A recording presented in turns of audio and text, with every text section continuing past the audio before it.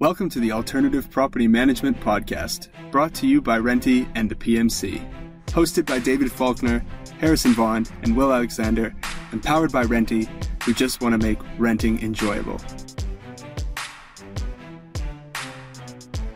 Hello everybody, and welcome to the latest edition of the Alternative Property Management Show. I am your host, David Faulkner, General Manager of Property Brokers, but actually at the Property Brokers Company Day in Palmerston North. We've just listened to Jen Bird, the CEO of the Real Estate Institute, speak. And again, I'm joined by, is he working yet? Are you working yet, Will? Or are you just, any? Dabbling in the background. He's dabbling in the background. So Will Alexander, the man who dabbles in the background. And also Harrison Vaughan, Managing Director of Tommy's Property Management in Wellington. Kia ora, guys. Ooh. How are you both doing? Great, thank you. Good to be here. Absolutely fantastic, Dave. So, what have you been dabbling at? Well, I've been doing a little bit of work on the side and doing some planning. What does the future look like for me? When I start my new role, I want to hit the ground running. So, just building... Yeah. Just starting to align the thoughts. I'm doing a lot of running at the moment, so it's a great time to align the thoughts and think about what I want to tackle.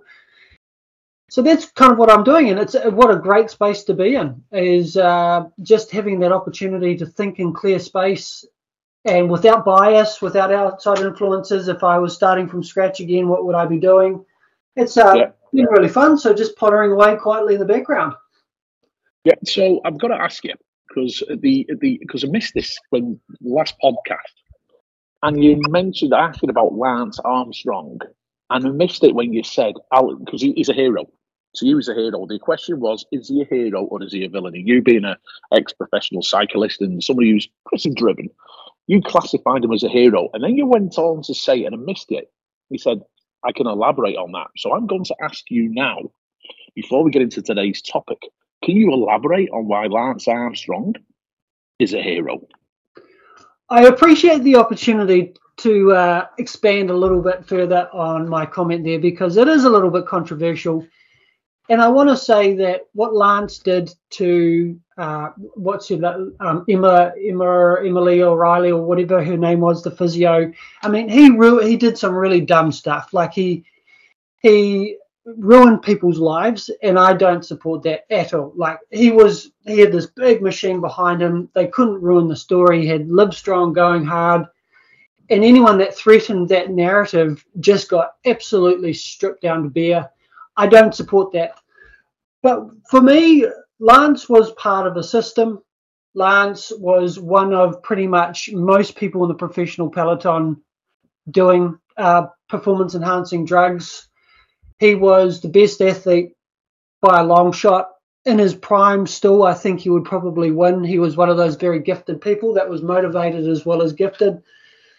And I think he did a lot for the sport. If you think about what happened during Lance's time in cycling, he brought cycling to the Western world. He turned Trek from a small business into a billion-dollar business.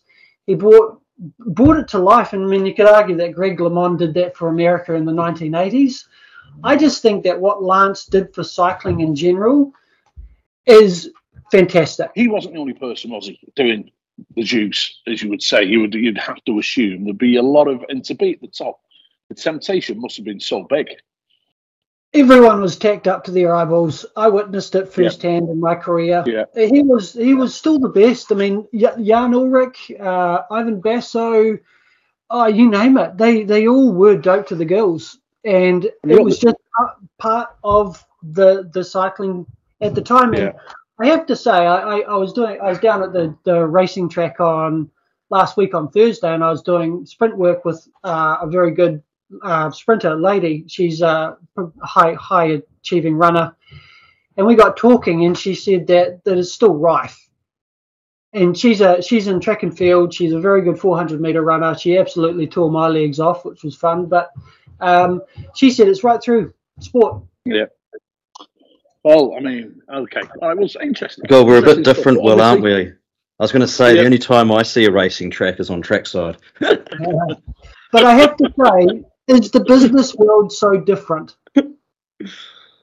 Well, I mean, your top performers, I don't know. I mean, it kind of, I suppose, in a funny type of way, it leads into today's topic. This is something, Will, that you wanted to bring up around the value of a business development manager in property management.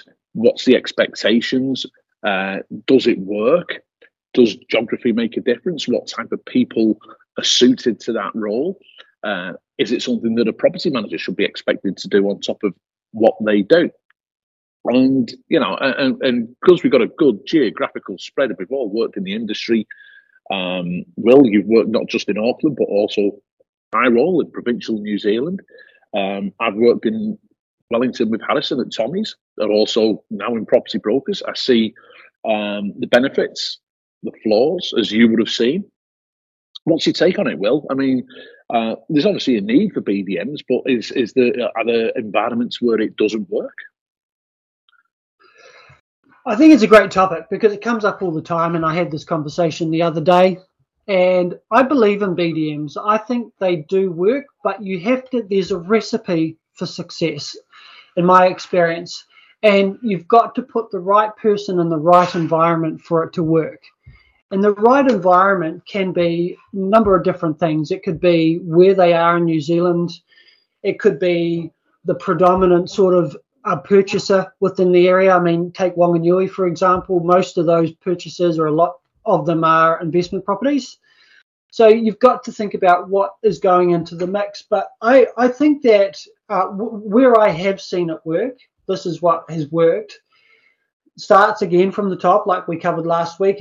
If you've got a strong branch manager that gets it, sees the value of building a portfolio, that's the first part. Because part of that, they will develop a very good referral business within that branch, from sales to property management, and property management back to referrals. That typically, from my observation, starts with the branch manager. I think you need a successful sales team. Thinking of Bridget, for example, in Palmerston North. I mean, she's an incredibly good BDM, backed up by a very, very good sales team. I think the last time I spoke to David Clue, you had 42% market share in Palmerston, and there's 28 agencies. So that's another part. You need a high caliber BDM. And my observation of BDMs that are successful is they have the same focus on service as sales agents do. They get that. They understand that if a sales agent is referring a property to a property manager for management, it reflects on them and their profile whether it goes well or not. They understand that.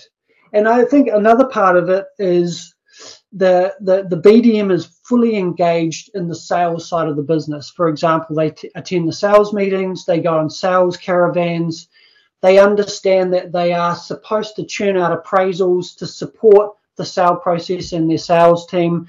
So it's a really, really collaborative approach. So just to summarize all of that, I think you need the right environment. I think you need the right environment within the branch, but also within the area that they're working. And you need the right BDM that just understands what an agent needs, and that their role is to support them as well with appraisals, that sort of stuff. Harrison, you basically collectively, and you've used the BDM from the outset. Yep, from day dot. From day dot, with a zero base, and you've probably grown organically at a net rate of approximately, I'm taking a stab in the dark, you'll be able to tell me if I'm right or wrong, but about 100 a year since your inception. Yeah, I'd say averages out to about 100 a year. Yeah. What percentage comes through the Tommy's sales team, and what market share does Tommy's have in Wellington, and what's the importance of that sales team for your organic growth?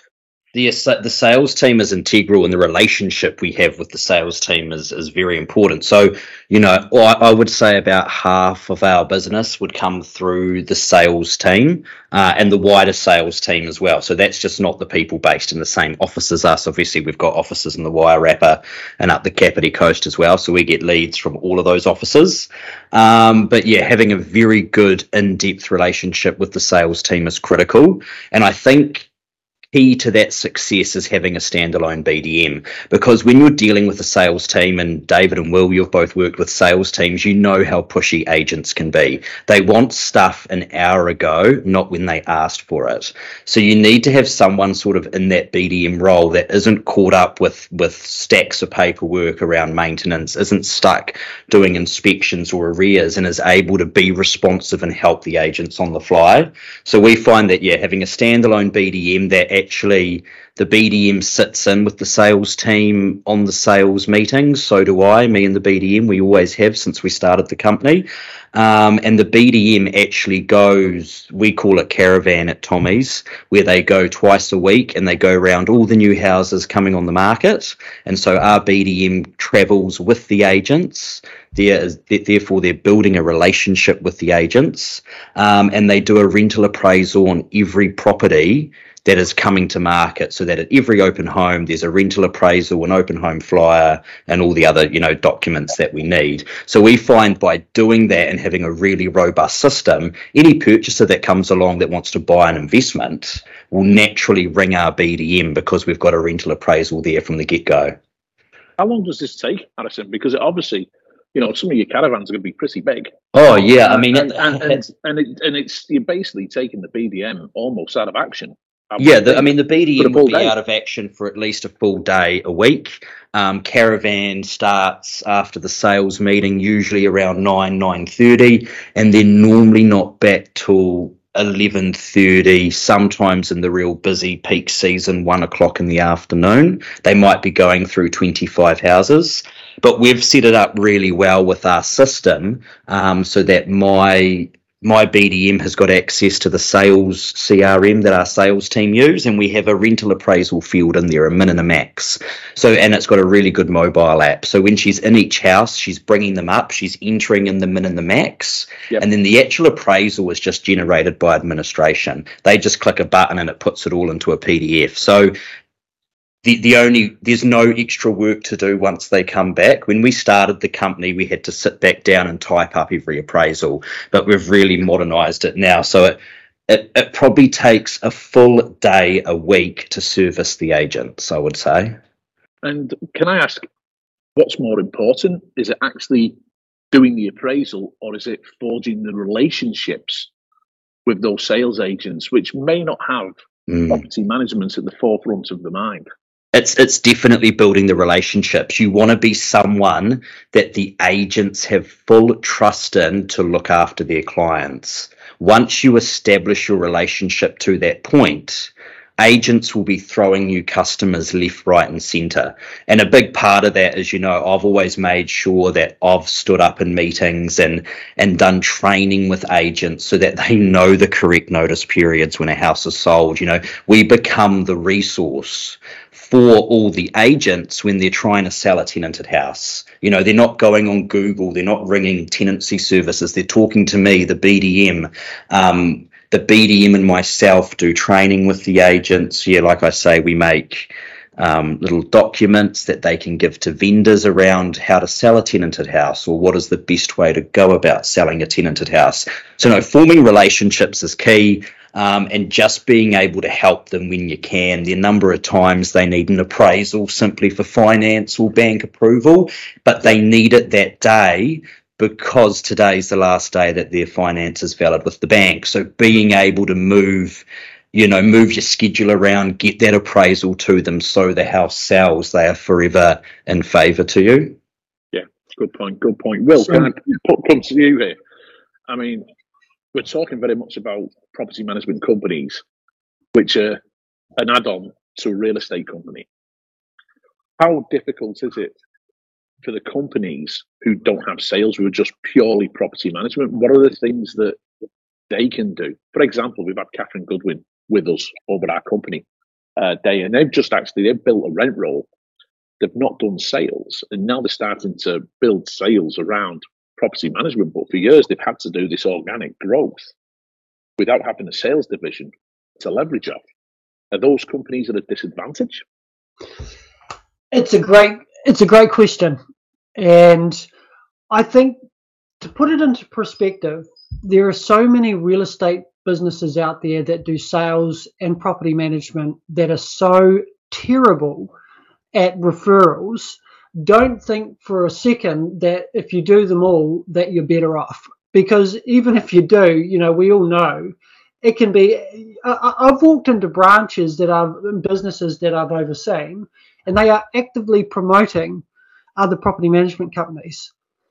So, don't fall into the trap to think that people like Goodwins that don't do sales are disadvantaged, because you can have it all there, but if you don't make it work, you don't make it work. Years and years ago when I worked for Howard Morley at Auckland Property Management, we actually formed a relationship with Megan Jaffe, Ray White's in Remuera, and everyone will probably know who I'm talking about. Megan Jaffe, top Ray White's real estate agency in the world. She's a fascinating person, and basically they didn't do property management, and Auckland Property Management didn't do sales, and we formed a strategic partnership with Megan Jaffe. And this was when I was a BDM at APM, and I would go every Tuesday to Megan Jaffe's office. I would sit through the sales meetings. I would stand up and give them an overview of property management. And then, just as Harrison was describing, I'd go off and do caravans with them and spend the day networking, building relationships, doing appraisals for pretty much all the listings, despite most of them being worth $10 million. However, it worked, and it's a success story. Megan Jaffe now has got a great property management business that's very big. I think it's about 800 properties, average rent probably about $750. So you do the math. And that worked, and that would be my recommendation: is play to your strengths. If you don't do sales or you don't do property management, for God's sake, work together.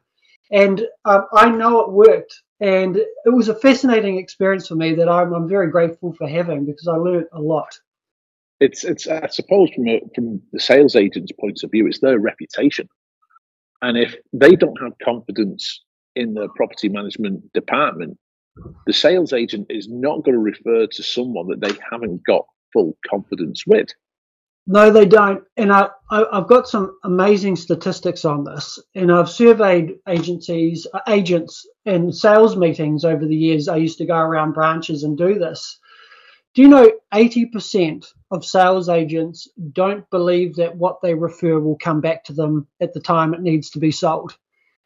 That's it. That's pretty much on average what the feedback is. So it's got really, a lot of it's got nothing to do with whether they like it or not. They just don't think it's going to come back to them. And with this information, it was, okay, well, this is one of the easiest things to fix. We just need greater level of transparency here. And that's how we overcame it, is they had this misconception, rightly or wrongly, that they'd never see it again. However, we created reports. We had quarterly reports that would go to the agents in that branch, telling them what the referred, what the original rent was, what the current rent is. And they would see it. We used to call it the bank report. And we would say to them, this is in the bank. When it comes up for sale in the future, you'll be the first to know about it. We'll make sure that if we can, it will go back to you. Harrison, can I turn to you? Yeah. What percentage of new business would you say is referred internally through that sales team? It's an interesting one. Like, I would say probably half of all appraisals, but the issue that you've got is a lot of those appraisals are purely for bank or finance, so it's more of a desktop appraisal. If you were then to just narrow it down to people that are actually looking to manage, I would say, 40% of our new managements would come from directly from the Tommy's sales team. The next biggest avenue would be other agencies, selling teams. Right. There are a lot of companies out there, as we've obviously got it right where we do it, but there's lots of companies out there where there doesn't seem to be quite a good gel between the sales team and the property management team. And we do hear from agents from competing people. I've seen that. But I've seen it firsthand for multiple years. One of the things I'd like to come to, though, is the BDM. What percentage is self-generated compared to what's being referred, or are they just order takers, or are they actually building their own networks, building their own databases and farming those databases? It's a little bit of both that we've got here. I mean, we we do get a lot of organic inquiry. So it's actually quite hard having just one BDM. It's quite hard to the organic stuff keeps you very busy, pretty much. So yeah, but I can imagine in smaller agencies where you're not getting as much organic inquiry, obviously cold calling, we do things like mail drops. Our BDM does quarterly market updates so that every client knows who the BDM is. The BDM is part of their job is to get our existing customers to buy another house, to buy another property through Tommy's, because then they're getting a commission from the selling team because they're bringing on a buyer. And there's lots of referral fees around that. It gets us another management. It's more commission for the real estate team. So the BDM, like one thing we've recently started doing, the sales team send out a weekly new listings email. We collate those new listings emails on a fortnightly basis and handpick out the best ones for investment. And we tweak the email so it's got like the BEO, then it's got what we think the rental will be, then it might show the gross return and a few other bits and bobs. So that sort of stuff, that's where we're trying to get into now with the BDM. That's clever. I mean, Will, let's take because you've worked in both provincial and in the city. What are the is there a different expectation in terms of what a BDM should be bringing on for a city such as Auckland compared to, say, a town such as Hastings? Yeah, look, great questions. Yes, in my opinion, there isn't. It's just simply volume. There are more people living in the major city centres, therefore there are more rental properties available. Therefore, the target market is bigger. What you asked before is a great question around how much of this should be driven by the BDM and how much of it should be or just being dumped with leads from the sales team. One of the things I think that is missing massively across the industry in general, but specifically for BDMs, is the profiling aspect of the BDM. I mean, if we approach this the same as what a sales agent does, how does someone who's selling residential property step into the market, never been in the real estate industry before, 40 years old, how do they go from that to selling properties 3-4 a month, in the years ahead? And it's about, I think a good BDM is supported by the business, but to build a profile. For example, I mean, for rent signboards, they're the cheapest form of advertising out there, and they're not utilised as much as they should be. You can have fun with them. The billboards. I've always wanted to do something called Signboard September. Is get a friggin' for rent board on everything that you've got, and it would look amazing. I mean, it's just this optics of it, but you've got to build the profile. You've got to do online marketing. You've got to do stuff on art, real estate, Trade Me. Got to get them into that VPA mentality where they're really trying to get the landlords to invest in the marketing, just as you do with a vendor and sales, is because that marketing, obviously it helps to sell the property, but it also helps to build their profile and their reputation. And as we all see, is once they start selling properties, it's just this momentum that they build up because their success and their results are there for everyone to see. So I think that there's an enormous opportunity here to just pull out the good pieces that we see in the sales thing and approach it with that mentality. And I think when you get that right, the natural stuff coming through from the sales team is cream on top. Well, I'll ask this to both of you, okay? And Will, I'll stay with you first. And I remember when I was a PB first time round, we had a very good BDM. But she made the analogy that being a BDM in property management is harder than sales because sales will generate more leads through the open home. Where with a BDM in property management, it doesn't generate typically to more leads. Do you think there's any truth in that, first of all? And how do you get around that? There's a difference for sure, because you're dealing with a different type of client, prospective purchasers. But I guess it's what you're also dealing with is prospective renters. And so if you're building, if you have a database of active renters within the market, and you're going to new business presentations saying, I have got 12 people looking for this exact thing right now that have come through my previous open homes. I don't even think we need to advertise this. Are you happy for me to do some private viewings? I'll just give them a call this afternoon. Boom. So I guess it's the same sort of thing. You're dealing with the right sort of people. It's just how you use that to your advantage. So yeah, that would be my take on it. Okay, Addison, what's your view on that? On what? Sorry. On in terms of if I'm a BDM. Harder than sales, yeah. It can be harder than sales because sales will generate other leads because you've got people in the market, and if they're in the market, they've probably got a house to sell already. Yeah, I definitely understand that point because most of these people coming through are looking to move from one house to another.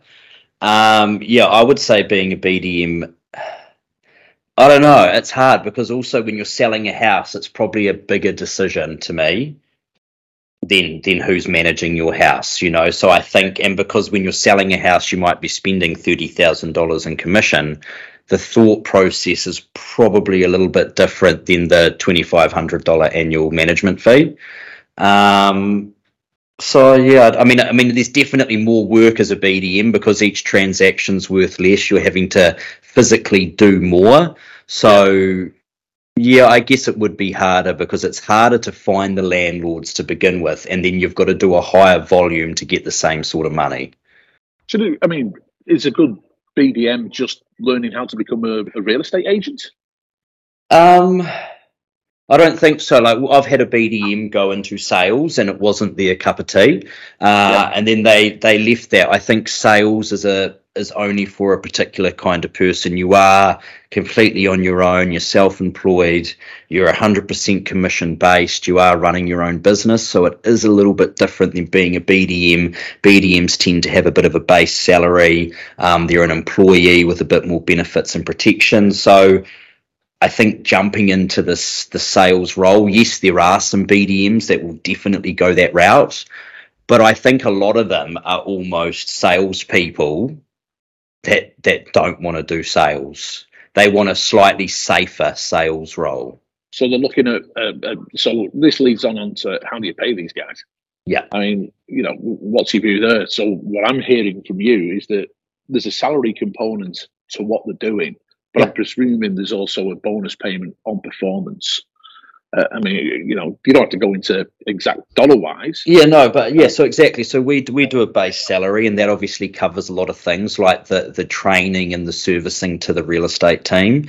All the times you do desktop appraisals, you're never going to get paid commission for those. Yeah. But we do pay a commission based on the first year's worth of management fees for every new management brought on board. We do also have a clawback so that if that management is gone within the first 12 months, there's some of that commission is taken back. So there's a little bit of onus on the BDM to ensure that owner stays at least for the initial 12 months. What happens if your property manager makes a mistake and the company's at fault? Are you clawing the money back then, or is it just that's not fair on the BDM because that's not their fault, is it? Yeah, no, definitely not their fault. Luckily we haven't come across that yet. We have dismissal guarantees and everything. If we ever drop the ball, anyone can leave whenever they like. I think that's a bit of an NZ Realtors go-to. I think across the board. Yeah. Go on, Will. Oh, sorry. I just when I was a BDM, I was paid 1.25 times the first week's rent, right, as an incentive. Okay. And I tell you what, and Emma, my wife, will attest to this. I was all over it on a Sunday. I was out trying to get properties on board because if it was $1,000 a week, that's $1,250. And I was paid a base as well. It is a high commission structure, but it worked. I was incentivized. I was into it. And to your point, I did have to pay it back a couple of times because for whatever the reason, it fell over later down the track. So there was redundancy in place to protect the business. So it kept me incentivized on an ongoing basis. But my opinion is, what does it cost to buy a portfolio? Yeah. What are the multipliers, guys? Yeah, it's at the moment it's 3. It's huge. So when you're paying someone, if it's $1,000 a week, what is that generating per year? It's probably about $4,000, paying me $1,250. But if you bought that, it's 4,000 times 3, 12,000. So you do the math. You can put things in place to protect the business as well, like minimum terms of 12 months or whatever.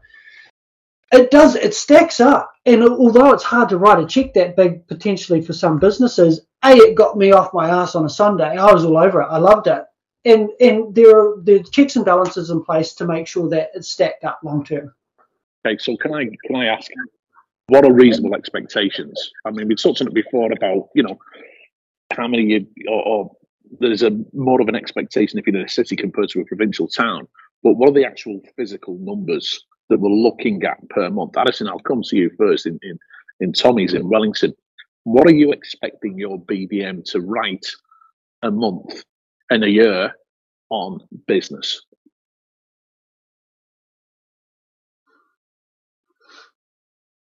Addison. Oh, you're asking me? I thought you were going to Will first. No. Asking you, mate. No, so my BDMs have an expectation that every month they're bringing on $20,000 of reoccurring revenue. So we don't do it based on doors. I've always gone against the whole counting houses because it's about the quality of the house. Dave, you taught me this from day one.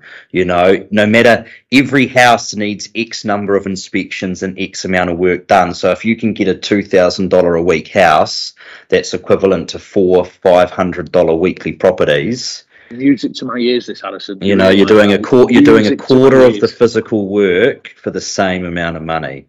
And this is what every property management agency should be doing. You should be aiming for the best properties and the best portfolio. There's no need to be working at the bottom lower end for the entirety of your portfolio. So on that point, if you're paying a commission on the contract value, there's less of an incentive to discount of fees because it impacts the BDM in the pocket. So the more they discount the commission, they're discounting their pay. Yeah.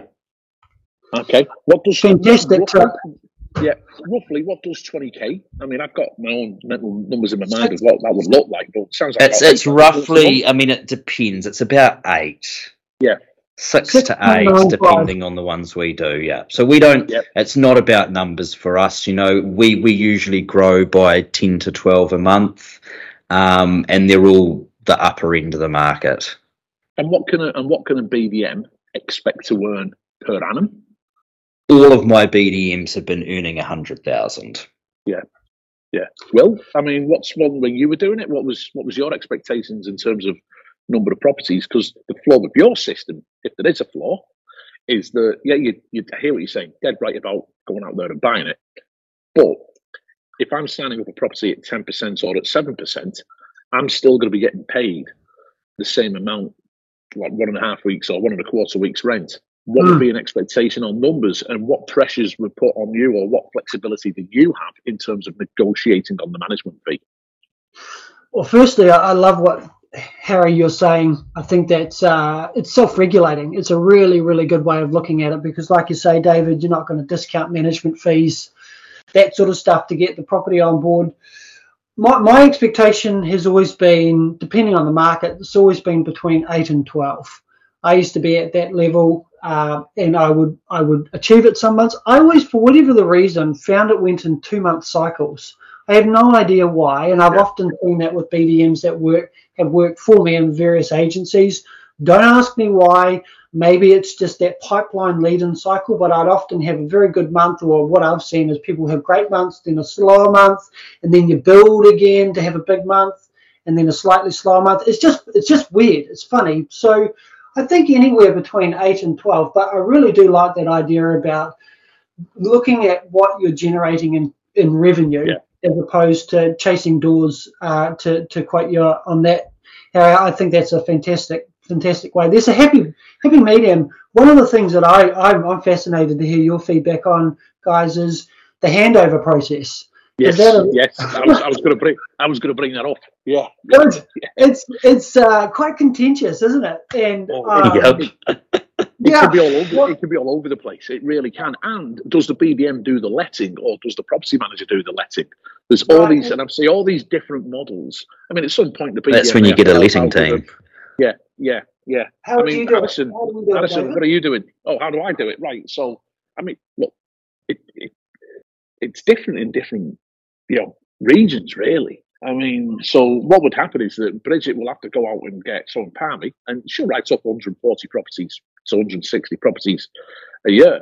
But then we've got a 40% market share in Palmerston North, so as you alluded to before.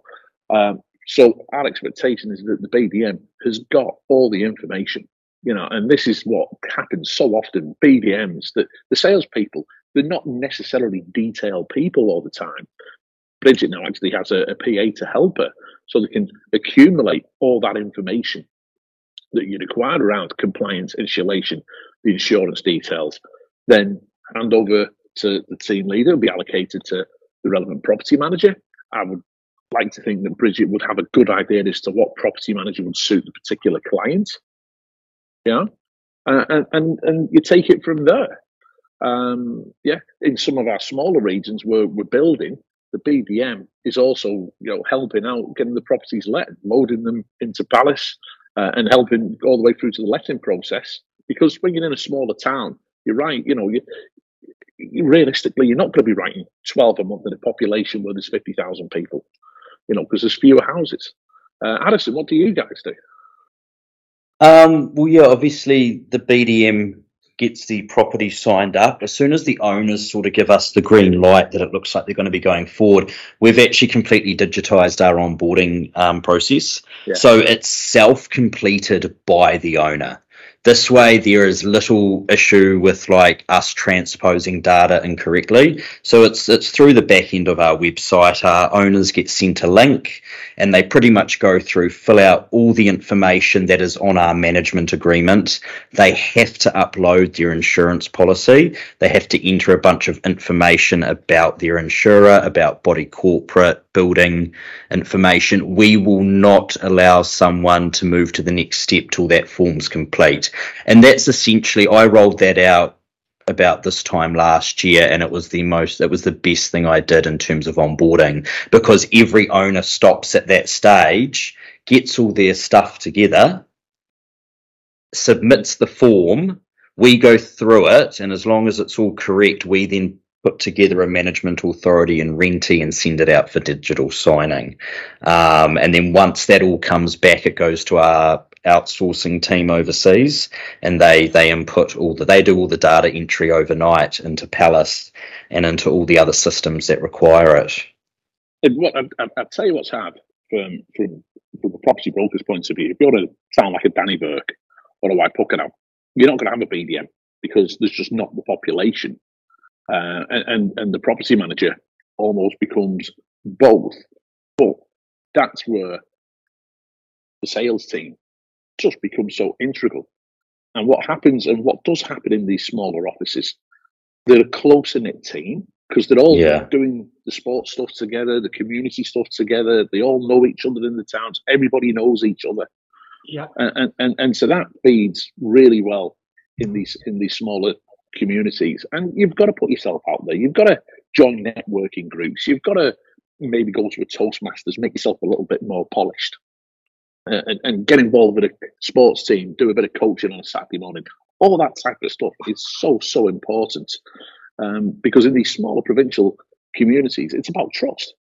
And your reputation, you've got one crack at getting it right in those smaller communities, because your reputation easily becomes tarnished. Harrison, can I just, because we have to wind this up soon, we've had a really good discussion, and it's almost a two-part discussion because we haven't really touched at all on social media, and that could probably become another topic that we lead on from this. But I mean, what importance do you put on Google reviews, SEO, search engine optimization, the relevance of the website? Do you use? Is that where the bulk of your marketing focus goes? Or you definitely. In terms of print, do you do much in terms of print? No, we're entirely. So I'm quite lucky. The real estate, we have one large marketing department that does the marketing for all parts of Tommy's.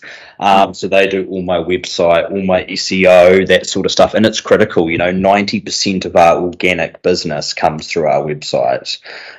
So ranking top in local search, things like that, making sure, like for David, if people search property managers in Palmerston North, that you're ranking high, that you've got really good reviews. We incentivize our owners and our tenants throughout the tenancy and throughout the management process to always give us a review. So they come in drips and drabs, which is always fantastic. But just touching on social media too, Dave, I think the BDM being very active on LinkedIn is very critical as well. Yep. LinkedIn is a fantastic network, and it's an opportunity for them to show off, I guess, their skills and what they do know, and sort of become a bit of a local expert. So LinkedIn, I reckon, is critical. Yeah. I think what we'll do, Alison, is that we'll lead on and we'll do a social media one. We'll do a social media. We'll do a social media one, because we've really scratched the surface on this discussion. We've probably gone a little bit over time, but it's been. We'll go on to part 2 of this. We'll look at your digital footprint, your personal profile. Should it be a personal profile, or should it just be a company profile? But it's been a fantastic discussion, guys. What are your plans? What are your plans for the week, Will? I'm training pretty hard at the moment and building my business plan for my new role. So pretty pumped, really, and being a dad, picking my kids up, dropping them off. That'd be good. It is lovely. It is. I feel great. I really do. I feel that every once in a while, if people can, they should take a break. It's just, it's lovely. It's been highly recommended. Well, the big news for us, Will, is that the conference, the PMC, coming up in 23rd and 24th of November at the Takina Convention Centre in Wellington, our conference agenda is going to be up on the website. We've just about got to the point where we're finalising our speaker line. We've actually had Brad Olson here today at Property Brokers, and we've got him again. And he's pumped about coming back to the PMC. He said he really enjoyed it last year, and he was actually on a really good podcast, New Zealand Herald podcast, all about renting. And he's got some really interesting views on that. Harrison, I'm down in Wellington this week, actually, at the Takina Convention Centre, because I think there's a Lego exhibition on. Yes, there is a Jurassic World one. Yeah, and I can't wait, not just to see Jurassic World and Lego, but to see the convention centre. It'll be the first time I've seen it. Addison's not interested in Lego. It will be fantastic. I need to go there and have a look. I need to start looking at how we're going to lay out the entirety of the conference days. I can't wait to see you on that billboard with your bottle of wine, mate. I really can't. Congratulations, guys. It's bloody exciting. It's going to come around fast. It's coming around fast. We've got Michael Furlong confirmed. He's from Australia. He's going to come and do a session on rent roll growth. He's from Melbourne. He had a company in Melbourne. He specialises a lot on rent roll development. Hooni Hart, obviously, again from Australia. Brad Olson, Dean Larritt from Maintain to Profit. We've got some fantastic panels lined up as well, and so it's going to be a great couple of days. Can't wait for it. And the early bird tickets close at the end of July. I'm going to be flying off to England next Saturday. Can't wait. Going to go and see my daughter, who's doing property management in Manchester, and my son, who's playing cricket in Liverpool. So can't wait to see them. So we'll do a show next week, and we'll try and get one done when I'm overseas and get a bit of an insight as to what's happening in property management in the UK and England and Wales. So thanks a lot, guys. Thanks for joining us. Have a great week, and thanks for joining us and listening to us on the Alternative Property Management Show. Make sure that you share this link, and make sure that you give us a review. Make sure you send in your feedback, and make sure you get your tickets for the PMC 2023. Now to you, guys. Thank you for tuning in Cheers, to guys. the Alternative Property Management Podcast, powered by Renty and the PMC.